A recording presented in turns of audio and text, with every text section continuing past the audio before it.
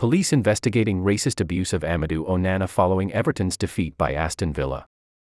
Patrick Boyland. The police are investigating after Everton midfielder Amadou Onana was targeted by racist abuse online.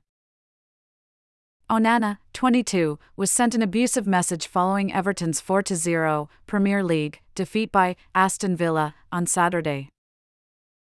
The Belgium international shared a screenshot of the message he received on his Instagram, and Everton referred the incident to the United Kingdom Football Policing Unit.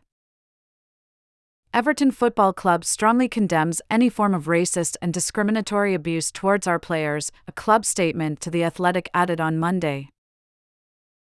The club is aware of a racist post targeted at Amadou Onana. Such abuse is vile and will not and should not be tolerated.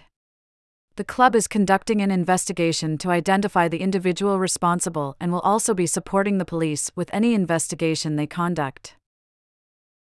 We must all take a zero-tolerance stance by reporting such behavior to social media platforms and the authorities.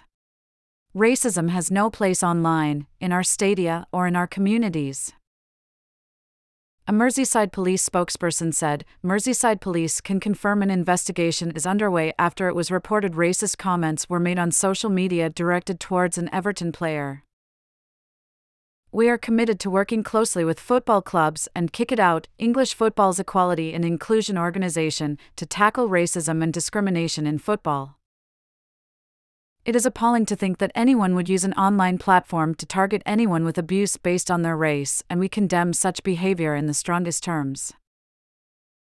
We take all reports of hate crime extremely seriously, and I would like to remind social media users that any belief that they can maintain anonymity online to commit offenses is misplaced. Offenses committed online, including malicious communications and any inappropriate behavior, can be investigated. The Athletic has also contacted Meta, which owns Instagram, for comment.